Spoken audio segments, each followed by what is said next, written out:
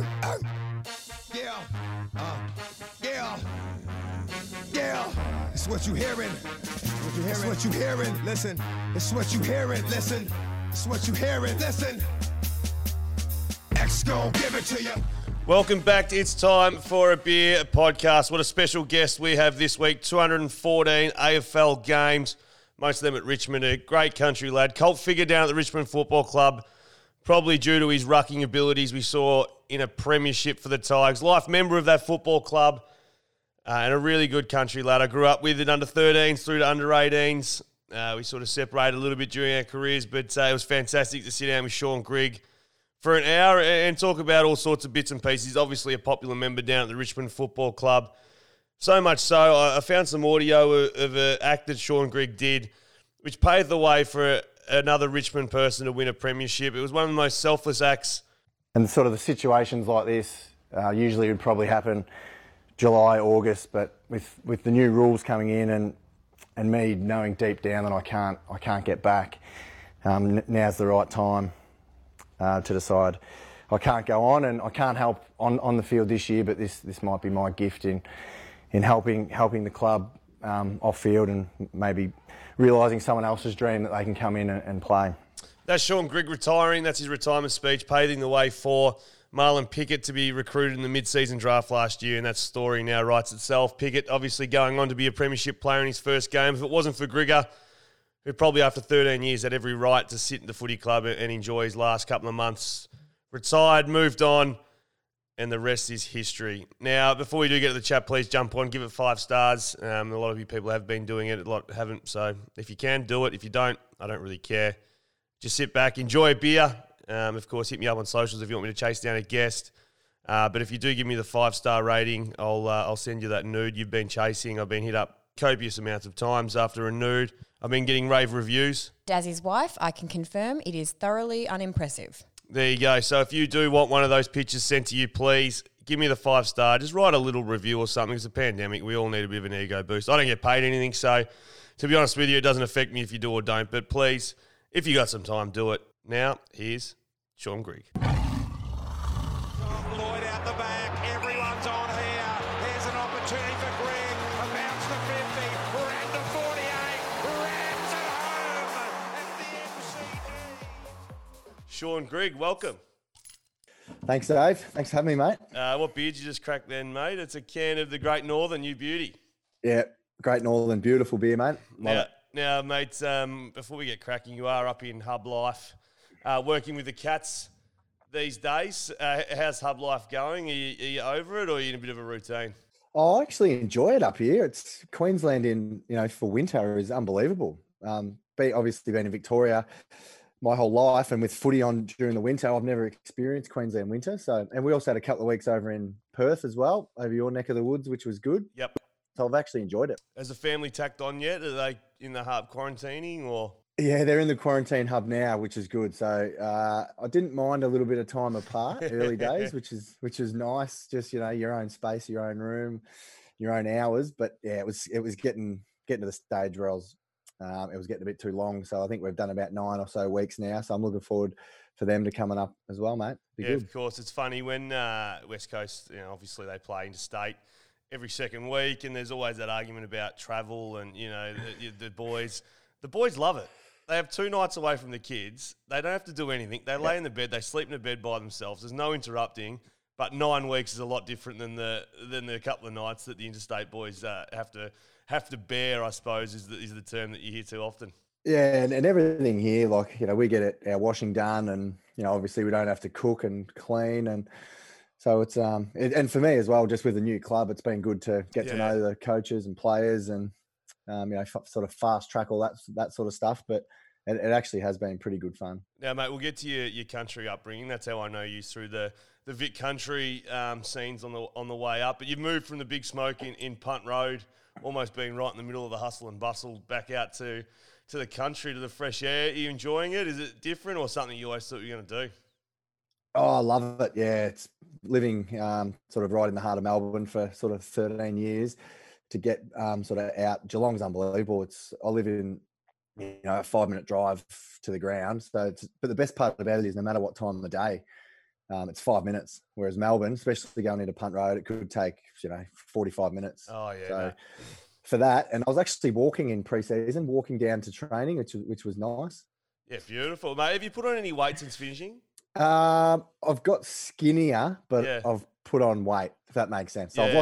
I've lost a bit of muscle and put on a bit of fat. Mate, at the moment, actually on radio, I've done an ad for the radio station for Absolute Cosmetics, and I'm advertising. I'm advertising man boob reduction. It's a serious read. I'm seriously doing it's a serious. Dr. fucking Daniel can, 20 years experience, can reduce your man boobs overnight. It's a dead set. How?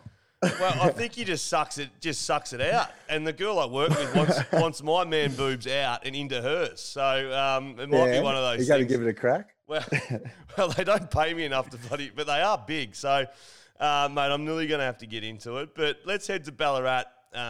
Growing up as a kid in the country, footy always on the cards. Were you an academic? Because Damien Hardwick did say, and I've done a little bit of research, you're the smartest footballer at Richmond. He didn't distinguish whether it was academically or in a football sense, but did you enjoy school? You're a St. Paddy's lad? Yeah, St. Paddy's lad. No, I wasn't the best scholar. I enjoyed it though, with a great bunch of mates, and obviously it's a school.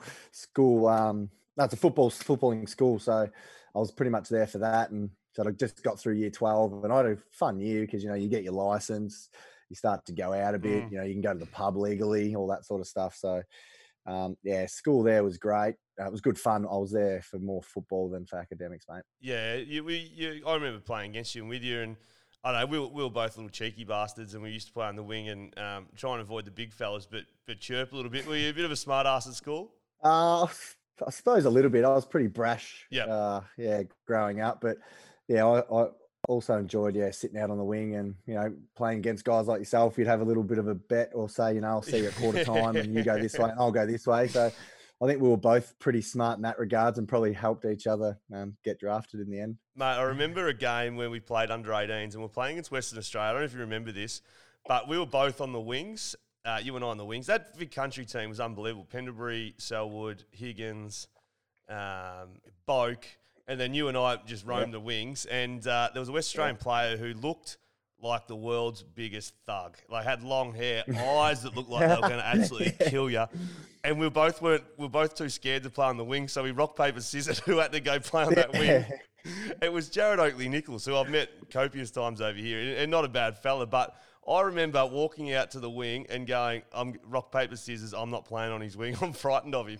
Oh, no, I vividly remember that. And also I had one of the other games was against South Australia in that year, and I think I must have had a bad game and got moved to the half forward flank, and bloody had to come up against old Bunga Hearn, who looked like he was 30. He looked like he was 30 years of age, and I got about 2 kicks for the game, and he had about 28, and that was the end of me. There was one bit of vision. I still remember that game. Someone got cleaned up, did something courageous, and it obviously wasn't me. But the commentators at the time were like, "Oh, Alice with courage," and I was like, "Oh well, that'll do." Some poor bastard's left his ribs on the ground, but it definitely because Shannon Hearn went straight through someone. And you're right, he looked like he was 30. He looks almost younger now than he did when he had the hair and stuff. Yeah, he absolutely pulled my pants down, mate. Gave me a good lesson. Mate, you were were you part of the Ballarat side that was undefeated, then skittled straight sets in TAC Cup? Yes, part of that side. Part of that side. So the reason why we got skittled though? Why? I didn't play the finals. I had a broken thumb. There you go. That's why. There's the reason. But you had a pretty good TAC Cup team, didn't you? I know the Brown boys were there. Who else was in your side that was heaps draftable? We had James Frawley. Yep. He was good. Tim Houlihan, he got drafted over to West Coast. Oh, yeah, good runner. Yeah, good runner. Matt Austin, he played a few games for Brisbane. Matt Tyler played a few games for Brisbane. So we had a few. We had a big Justin Hardy. Remember big Justin Hardy? Oh, yeah, big Justin Hardy. Yeah. Big country boy. Baller. Yeah, so we had a great team, but choked in the finals, mate. Fell short. Hey, drafted pick 19 to the Blue Baggers. Was that about right? Did you? And when did you realise you were going to play AFL football? Was it something that you thought all the way through, or once we did a bit of AIS Vic Country, you didn't get drafted the first year because of your age, and then you were availably drafted? Was it? When did you realise that AFL was a viable option?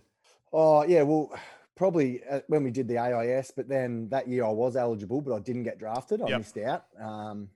and that was probably not the making of me, but I had to grow up a bit because I sort of thought going through all those talent pathways that I was probably just going to roll in and get drafted and probably rely on talent, but it didn't get me there, and I sort of had to pull my socks up a bit and work a bit harder and get the skinnies down and apply myself, which I did in that year, and then got drafted to the Blue Baggers at pick 19. I originally thought I was going to Adelaide at pick 14, but they ended up choosing a local lad, James Seller, which worked out for me. Yeah, it doesn't ring a bell. I don't think you played too much footy, but so you played 43 games at Carlton before getting traded for Andrew Collins in a direct trade. Did you enjoy your time at Carlton, or what was the frustration in the end? Just opportunity?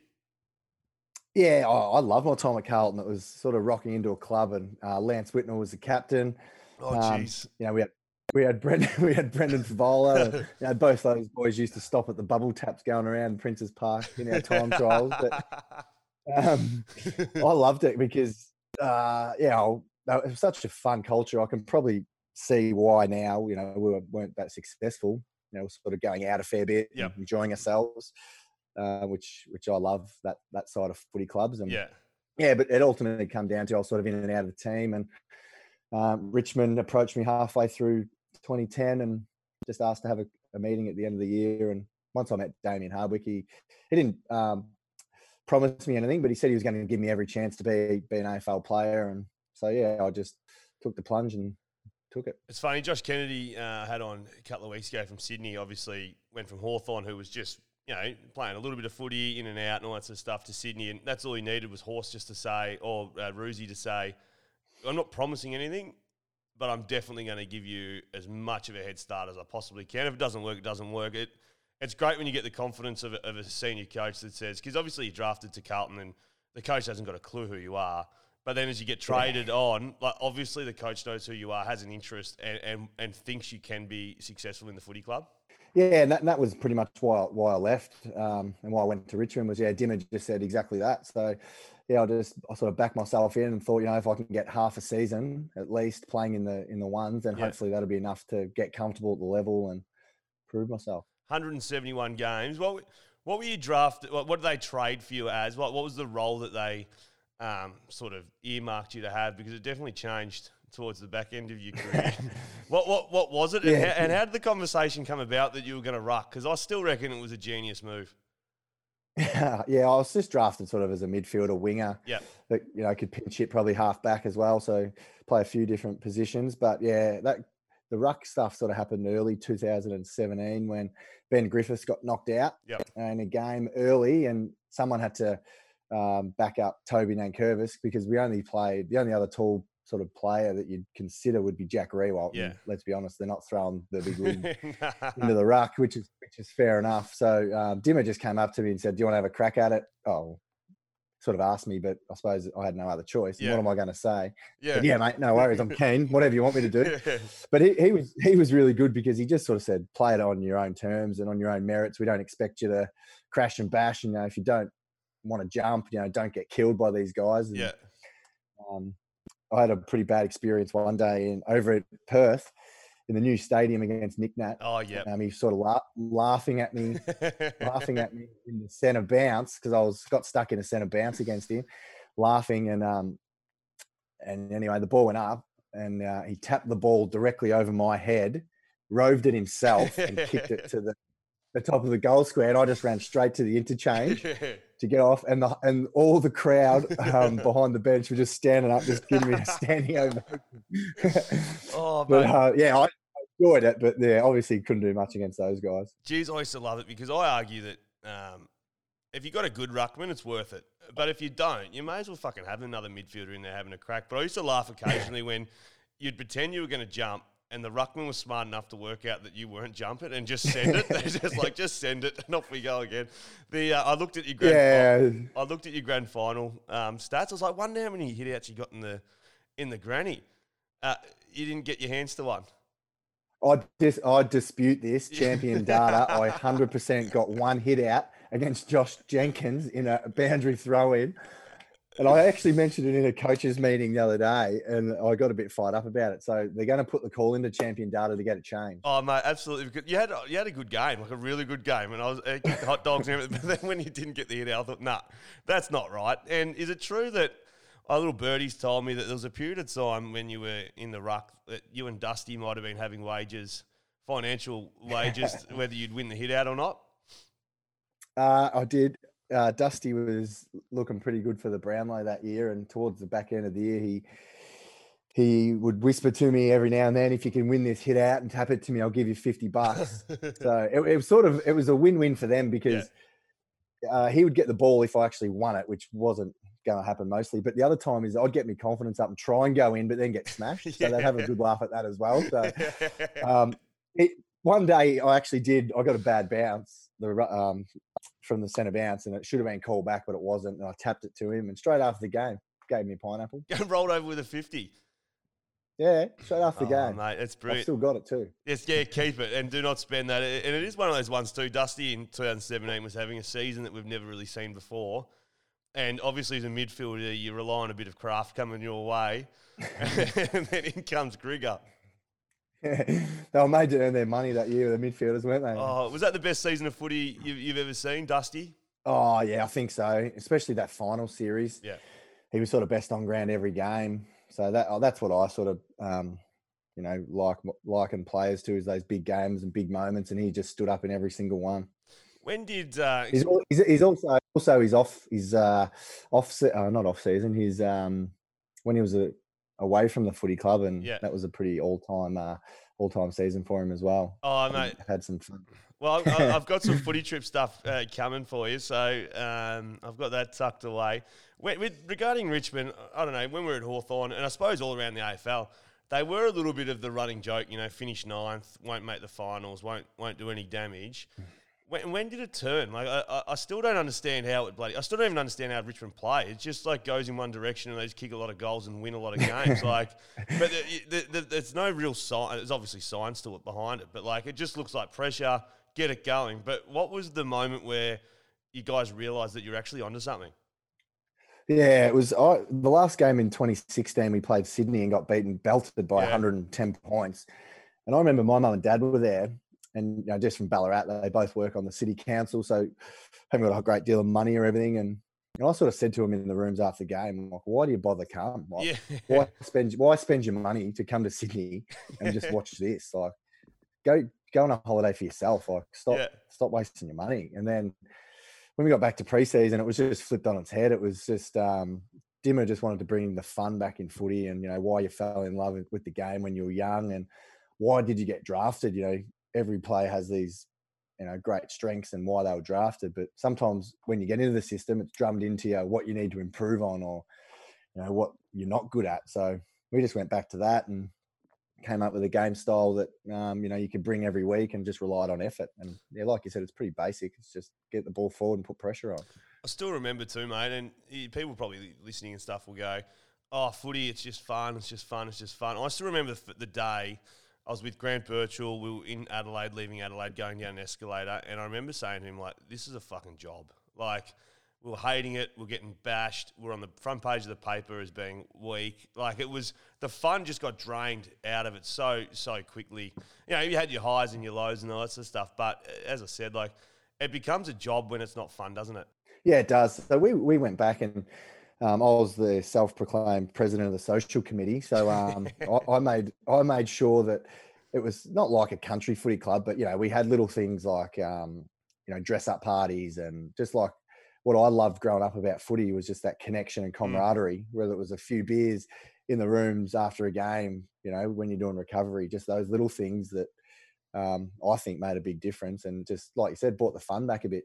It often does have a bit of a beacon and an alarm goes off when a young kid turns up, and you don't know whether they're saying it to say the right answer or not. But when they go, "Oh yeah, I don't have a beer or anything," and they're always the one that has trouble getting into the group, because the social side of a football club, especially when you're at a good team, is where it all gels and like where your mateship and stuff comes. Did you find that everyone bought into the social aspect that you were saying? Yeah, and it sort of changed a bit, I suppose, to that when we first started. It was, you go into the pub with the older guys and you try and drink as much as they could and all that sort of Yeah. stuff, make a fool of yourself. But it sort of changed us at Richmond. We just made the environment fun. You know, you didn't have to have a beer or you didn't have to get drunk or anything like that. It was just Turn a up. fun environment that included everyone. And there was no pressure on anyone to do anything, just to hang around with your mates and talk a bit of shit and have a bit of fun. So the social, the self-proclaimed social officer, is that also an extension of the common sense officer? Were you annoyed at the common sense officer, and can you explain that to us? Oh yeah, I just sometimes think footy clubs are big businesses and very professional. A lot of think there's a meeting about a meeting, and sometimes just the common sense decision is the best thing. So. I used to look at things and decisions through that lens, just through common sense, and more often than not, I thought it was the right way to go. Would Dimmer or anyone throw to you for to resolve any issues, or how did it come about? Like, we called him the voice of reason. We used to go to the voice of reason, and Eric McKenzie was the voice of reason for us. Like, we'd have our knickers in a knot about something, and he'd go, "Relax, boys, it's all gonna be okay." But were you actually, people would come to you? Were you in the leadership group and stuff, and that was why the common sense officer sort of snuck in there? Yeah, it was just more, the players that, like you're saying, would be annoyed at something, or why wouldn't we do it through this way? And so, I was just, I suppose, I'd just go and voice it to whoever, the coaches or the footy manager. And often than not, sometimes we got our way, sometimes we didn't. But I just, that's how I sort of, had a good rapport with the boys and the upstairs department as well. It's funny, and I think you hit it right on the head.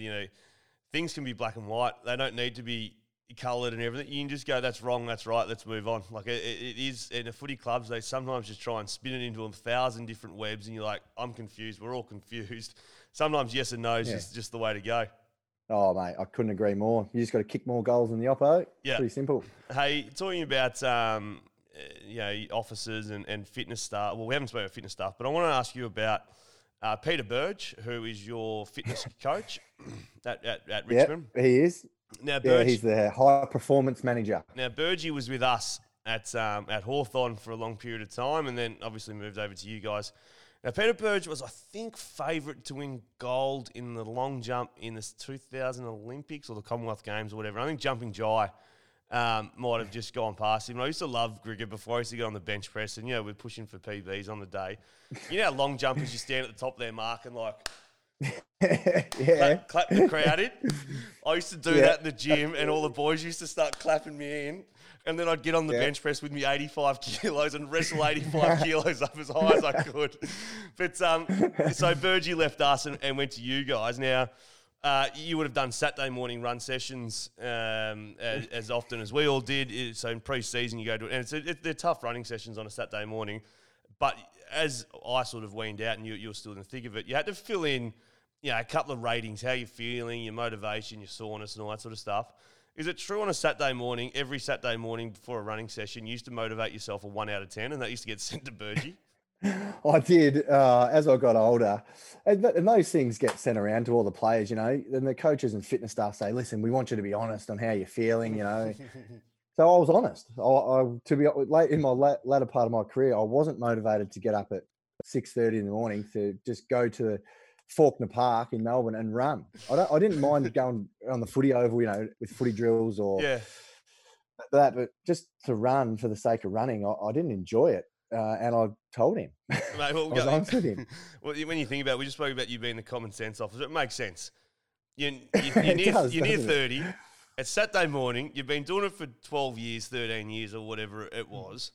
It's cold and it's a running session with our footballs. How would anyone rate that above a 1 out of 10 motivation-wise? I know, but he used to always keep a keen eye on me, and if I put in, it'd be all right. But it's one day where I sort of just, I don't know, I must have had a bad day, and I said, nah, bugger this. I'm a bit older. I should be able to just relax at the back and have one session. And he tore absolute shreds off me in front of everyone, which is fair enough looking back. But he was just waiting for that one time where I just let it slip, and I did. He got me once. I was injured, had to do a Saturday morning running session.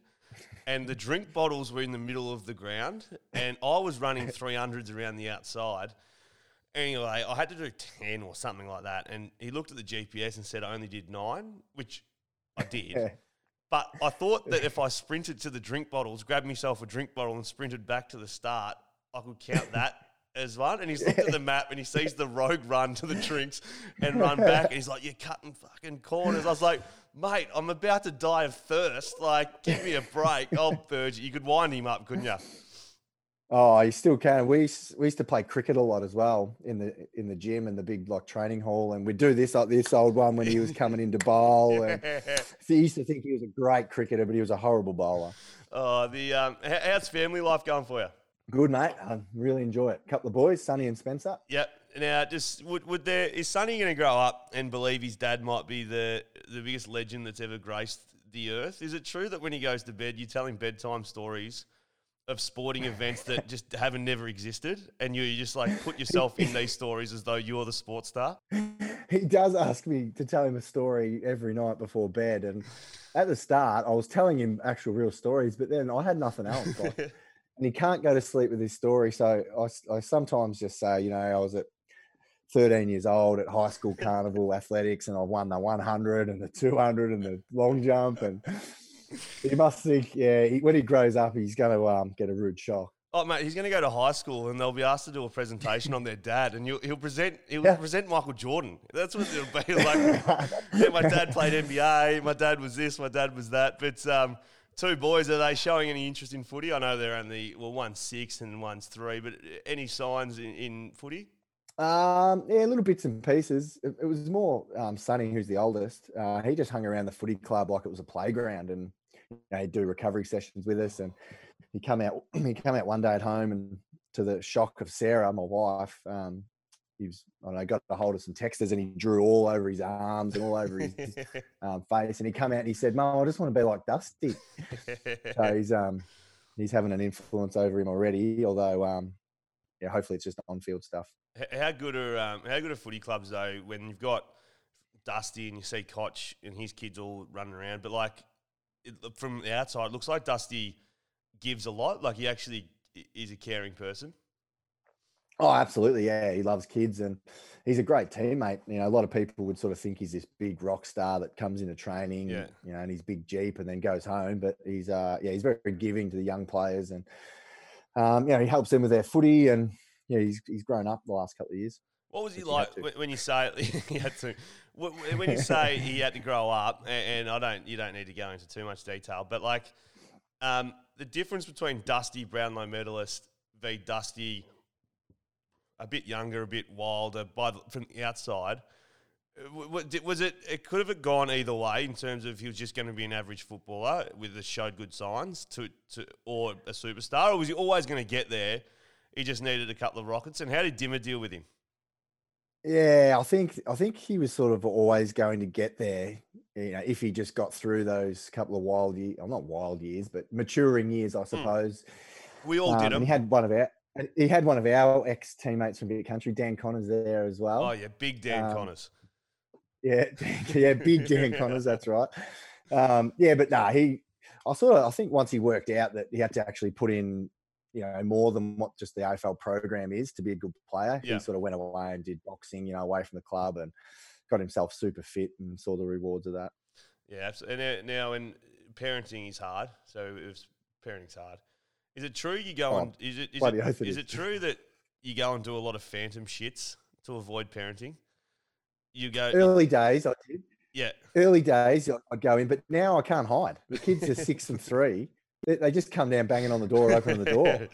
Yeah. When they were just crawling or couldn't move, then and I was doing a lot of extra recovery sessions at the footy club and massages and all that stuff. Did you ever have FIFA at the footy club?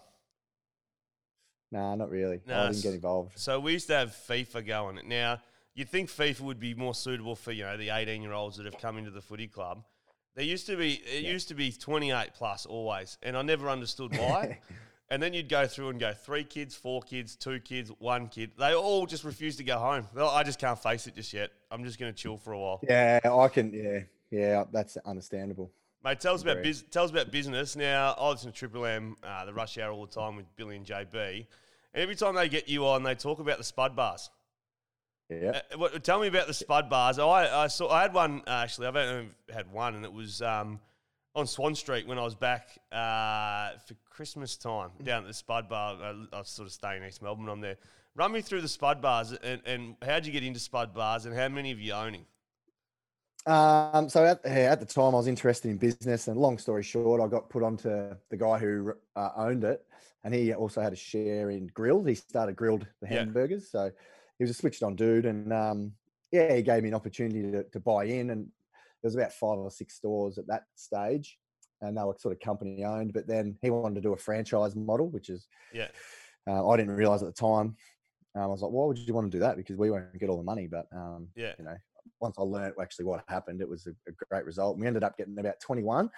So I learned a bit about everything, but had some free spuds along the way, and probably thankfully now got an offer to get bought out in 2018 because far out. I don't know if many will be open at the moment with all the COVID stuff. So yeah, good. It was just a bit of a crash course and a bit of fun, and Hey, have you got anything else cooking, or is it you've had a little bit of fun? You had 21 Spud restaurants, and now you're just going to simmer for a while. Have you got anything else that you're about to get into? No, I don't. I've got nothing. No, are you going to build or buy in Geelong? Are you going to settle there? Yeah. We bought a house in Geelong. Yeah. Just 5 minutes from the footy club. So, being a Ballarat boy, it's only an hour away, and my brother's he lives down there as well. Is it Newtown? Is that the good suburb? Are you in Newtown? I'm in Newtown. Yeah. I knew Do you know Newtown? No, I just knew it was I just knew it was the rich suburb. I just knew it was the Hawkins and Selwood both used to live in there. So I used to just drive aimlessly and put Newtown in my GPS, and then I'd say, "Come get me." I just knew they were there somewhere. Yeah, it was nice. The property prices are a little bit different to Melbourne, so in you go. Good. Footy trips. Now you were the captain of the footy trip as such. You were the organizer. Is that right? Yeah, that's right. Didn't miss one. Didn't miss one. So was it a yearly thing? Because I remember West Coast when I was there, it was virtually compulsory attendance to go on the footy trip. Surgery got you out of it a little bit, and obviously if your wife or partner was pregnant. But was it a big deal, the footy trips? Yeah, it was. I just loved it because I remember when I was sort of first and second year, how you just you get around the older blokes and you just come together and sort of the stuff we were talking about before. So we tried to make it. First off, we started in Cairns just on a weekend, just so we could get a lot of numbers. Because the young boys, if you go overseas or America, or the young boys say, "I can't afford it," or going away for too long. And so we said Cairns for a weekend. Everyone has to go because it's a 3-hour flight or whatever it is, and it's only a couple of nights. So that's how it started, and then it grew legs. Thailand, Hong Kong a few times, and we'd do a few fundraisers and try and get everyone along. So Thailand, there was a night in Thailand, I reckon, where you took the boys to a pizza sort of setup, and you walked in, and then all of a sudden the free drinks sort of came out, and you stood in front of the boys and let them know that Grigor gets the job done. You can always rely on Grigor. Grigor's the man. I've organised free drinks for us boys. Da da da. And as you had your pizza and a big pint of beer or a big jug of beer or whatever it was each, someone found the sign that said free beer with your pizza. Is that right? That you? No, I've been a bit of a stitch up there, but it's sort of true. As you know, in Thailand you can barter. Yeah. So I'd go to a restaurant and I'd have 35 blokes standing behind me wanting to come in, and every place would be trying to call you. So I'd just go up to them and say, "Well, what deal are you going to give us?" Yeah. And they'll say, "No, it's not good enough. Go to the next one. What deal are you going to give us?" So when you got 35 blokes standing behind you, it's an easy negotiation. Thirsty in Thailand boys anyway. too. Thirsty boys. Yeah, exactly. We had a lot of good nights. So, mate, what was the best footy trip you went on? Yeah, definitely Hong Kong, mate. After 2017 grand final, we had a lot of guys come, and Jack Rewald organised the Hong Kong Jockey Club for us, and we got presented on stage looking like idiots. No one knew who we were, but we didn't care. It was good fun. The similar story. We went to Hong Kong 08 at the end of 08 and went to the races and that sort of stuff. And remember Ray Hall and Mark Chaffee? Yeah, Chaffee was number 6 for Richmond. And Big Hall was, I think, maybe 20 at a 20, guess. yeah. Anyway, they were we're sitting there as pissed as two parrots, and all of a sudden they were doing a beer drinking contest on stage. Mark Chaffee and Ray Hall Right. Anyway, we ran into him. Did you get to these at Dragon Eye? Did you go to Dragon Eye over there? I don't think we went there, but I was in a bit of a work. I had 2 wisdom teeth taken out. Oh, yeah. A couple of days before, and one of my mates, he had his own dentist practice, and he took him out for me, just in the chair. And the only thing he said, "Oh, I'm going to Hong Kong in a couple of days, footy trip." He's like, "Oh, shit. The only thing I'd advise you is don't smoke or have a cigar or anything." Yeah. I don't know what. I said, "Oh, no worries." And anyway, first we got there drinking on the plane, whatever, roll in, and because we won the premiership, we said, there was a cigar bar at our hotel in the pool. We said, let's have a cigar. We're sucking back a couple of big fat Cubans, and nothing ever happened. So suffering your jocks. I remember in Hong Kong, I kissed a girl with the biggest nose I've ever seen. Ever. And love and respect everyone, but she was called the Wicked Witch of the West. Mate, honestly, but it was hard to get in there. It was hard to even approach it. It was, how do I slide between the big schnozzer? Anyway, the bloody Hong Kong, good fun. Now everyone loves to hear about sprays from footy coaches.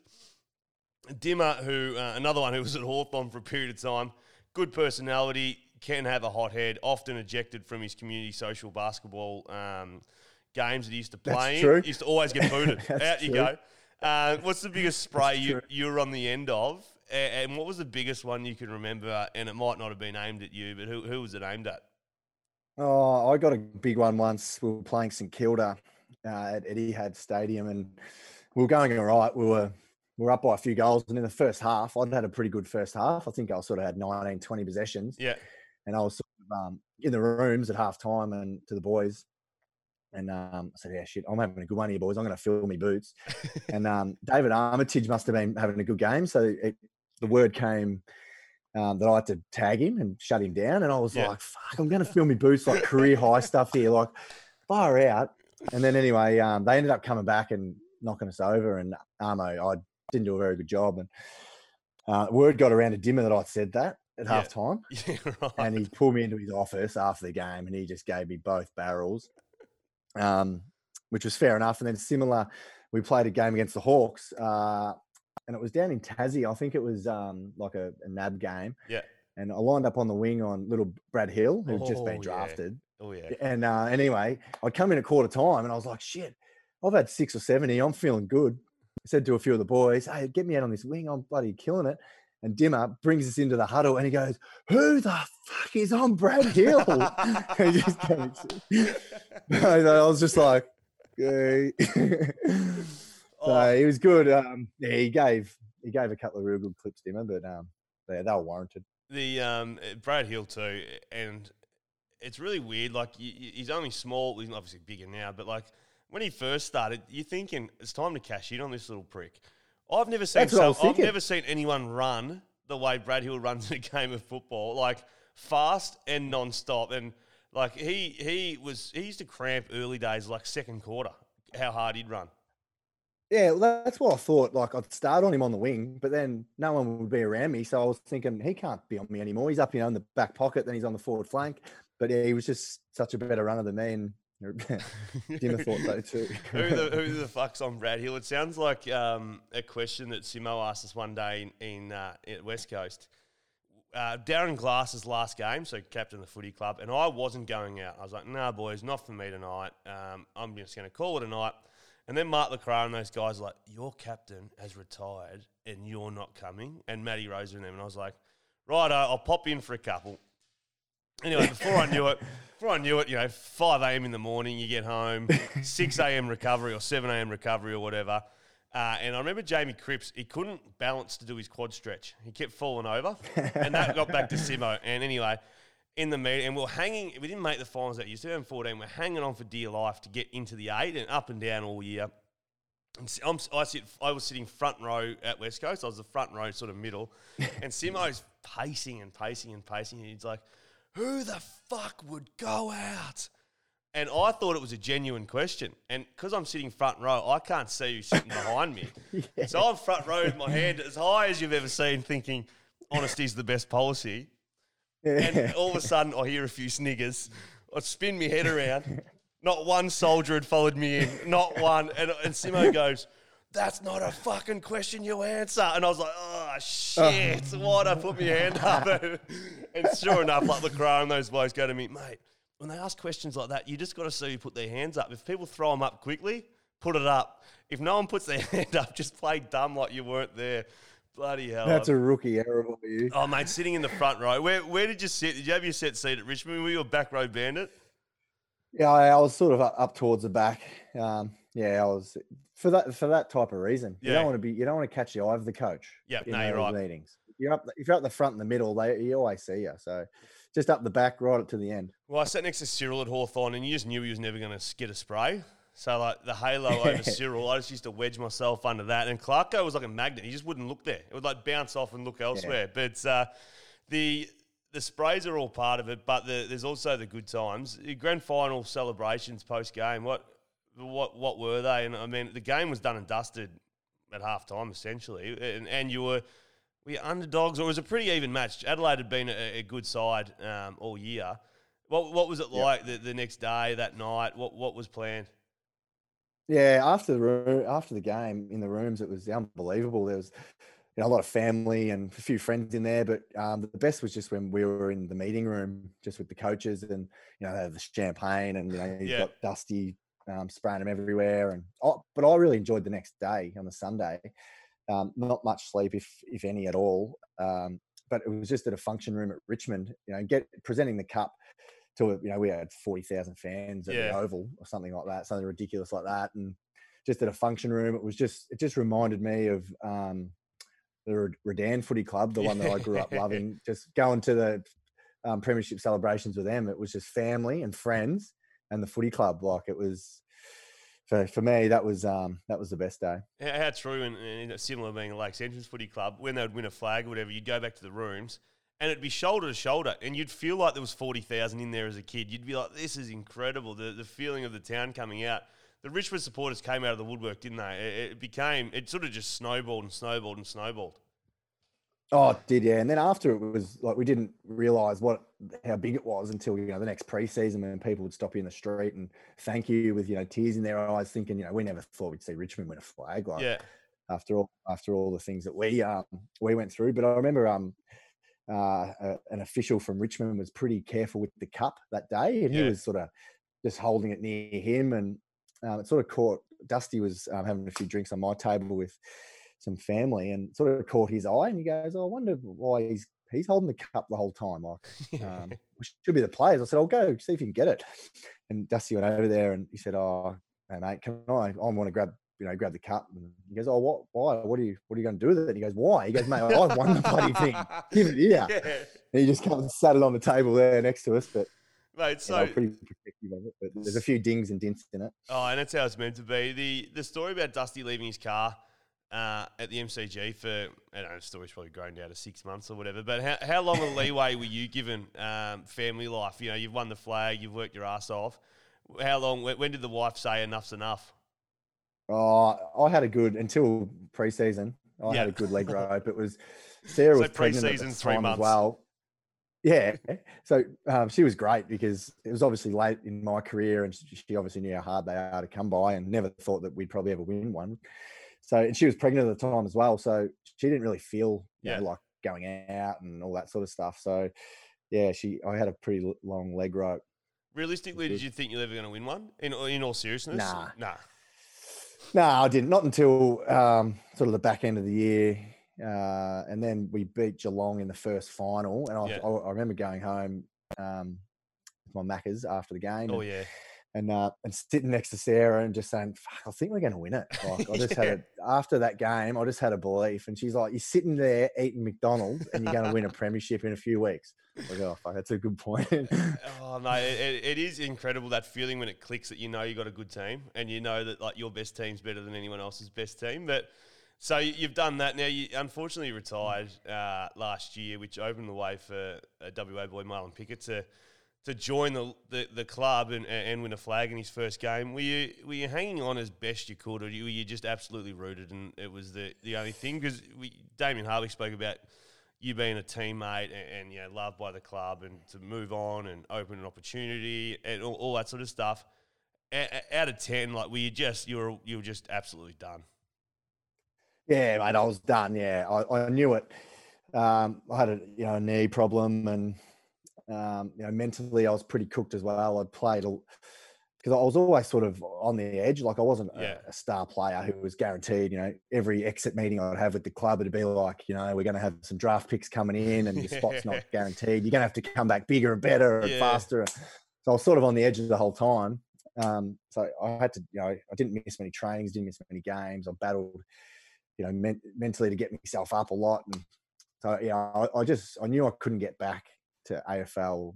I had to be a good AFL player. I had to be 90%, 95%. I wasn't athletically gifted enough to carry injuries. And it just sort of, it worked out really well with that new rule with the mid-season draft. And I went to the club and sort of asked them if they were going to use that pick if they had one. And Rancy had done his knee earlier in the year, so it gave an opportunity for him to stay on the list in case he come back for finals. And they said they were going to use the pick, and that player could help us right now. If it was just going to be another young player, development player, I might have been a bit stubborn and hung on. But it was a pretty easy call for me in the end, and I enjoyed a good 6 months ahead of retirement too. That was good. Did Pickett ever thank you? Because he doesn't talk much, does he?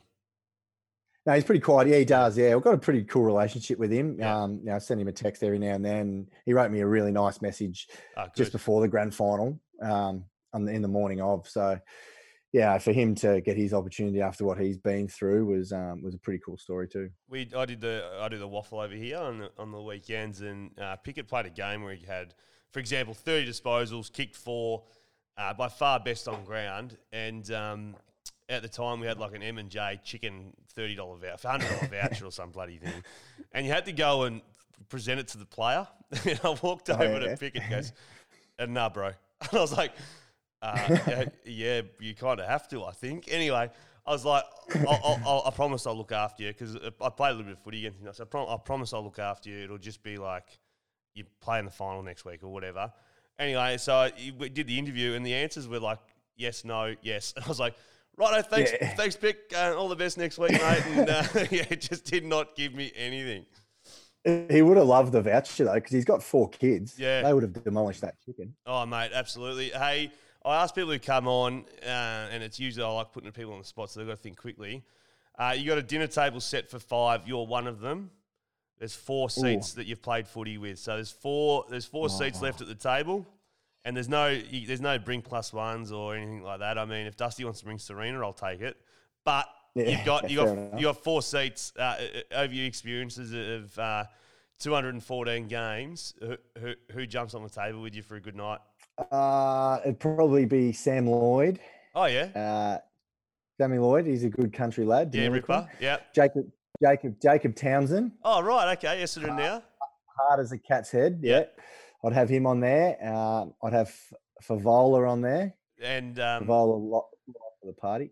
Fev did text me actually when I put on Instagram that we're doing this, and he asked whether you've ever represented the Philippines in a table tennis tournament. Table tennis, yeah. No, he's always been dirty on me because I've stitched him up a few times on the table tennis table, and he doesn't like that. And then the other one, it's pretty easy to say, but I'd probably like Dusty there just for a few hours, but then he can ship off after that. Yeah, well, a lot of people always put in, we'll have Bard, we'll have Adam Goods, we'll have whatever, because also you're not going to have any trouble getting anywhere. I mean, if it's not saying you wouldn't, but you, Sam Lloyd, Jacob Townsend, they're hardly, making room for. But you've got to bring the real A grade celebrity just to make sure the night runs smoothly. And they can shout. Yeah, Dustin could shout. Mate, what was it like? Bud, I told a story once where we went out and the night I realised that Bud, and he was 6'6" or whatever, so maybe a little bit different. Dusty can sort of blend in a little bit, but is it a completely different night when Dusty's around? Yeah, it is. Yeah, it is. It's he doesn't really like going out and about these days, but he's a bit of a busybody, so I don't really like going out with him because occasionally it'd be his shout to go to the bar, and he'd go to the bar, and you'd be looking around for him 5 minutes later, and he's not there.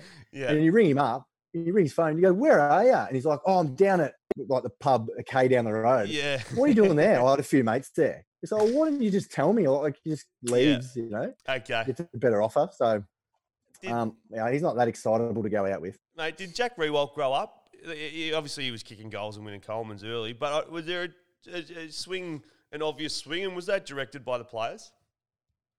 Yeah, he did grow up. I think it got to the stage where, as he got older, he looked at his career, and he probably, he saw, won a couple of Colemans, but he wasn't really getting anything out of footy. And obviously, when you get older, you realise that there's team success, just makes your career, and they're the things that you play for. And he sort of he found that, I think, and he took that team stuff to a new level. And I think he thrived on sort of being the only key forward in the 2017 as well. Yeah, that was sort of his forward line, and he was looking after these young little whippets. And he sort of thrived on that a bit. And now that he's gone the other way, now he goes, "Oh, I'm just a decoy for Lynchy now. That's all I am." So yeah. Well, it was obvious though, when you spend a shitload of money on bringing in a key position forward. Sorry, Jack, you just got to take the back seat a little bit. The thing that he hated the most was Dimmer in team meetings. You have the team up. Yeah. You'd always have Lynchy full forward, and Jack would be in the pocket, and he would hate that because he'd always want to be full forward. Oh, mate, so true. I used to just hope that when I was playing, similar to you, at the end of every year, you're sort of thinking, shit, how's it looking? And, not going to get delisted, but fuck, I'm a long way back. But then when you got named to play and it was on a Sunday, so they couldn't put the whole team in, the extended bench would go out there. And you'd get so many messages from lads saying, "Oh, mate, you're getting a game. I'm like, yeah, I'm getting a game. I'm actually starting on the wing. Just, I'm not that shit that I'm dropped every week. But Clarko used to put me on the bench every single week. I was like, mate, just cut me some slack. Put me somewhere else for once. Yeah, I totally agree with that. That happened to me a few times. It happened to me a few times when I was at Carlton where I don't know for the reason, but I was getting dropped, but they didn't announce it. They wanted to do a late change. Someone, say, hey, Scotland was come back from injury or Nick Stevens, but they didn't want anyone to know. So I'd get heaps of messages on a Thursday night saying, yes, you're still in, you haven't been dropped. And then I was just like, fuck, I have been dropped. But I've got to go through that embarrassment. Oh, mate, it's so embarrassing. And after you play a good game, and I'm picturing you when you were rucking, and you're the fan favourite, the cult hero of Richmond Footy Club, your phone gets filled up full of all these love messages.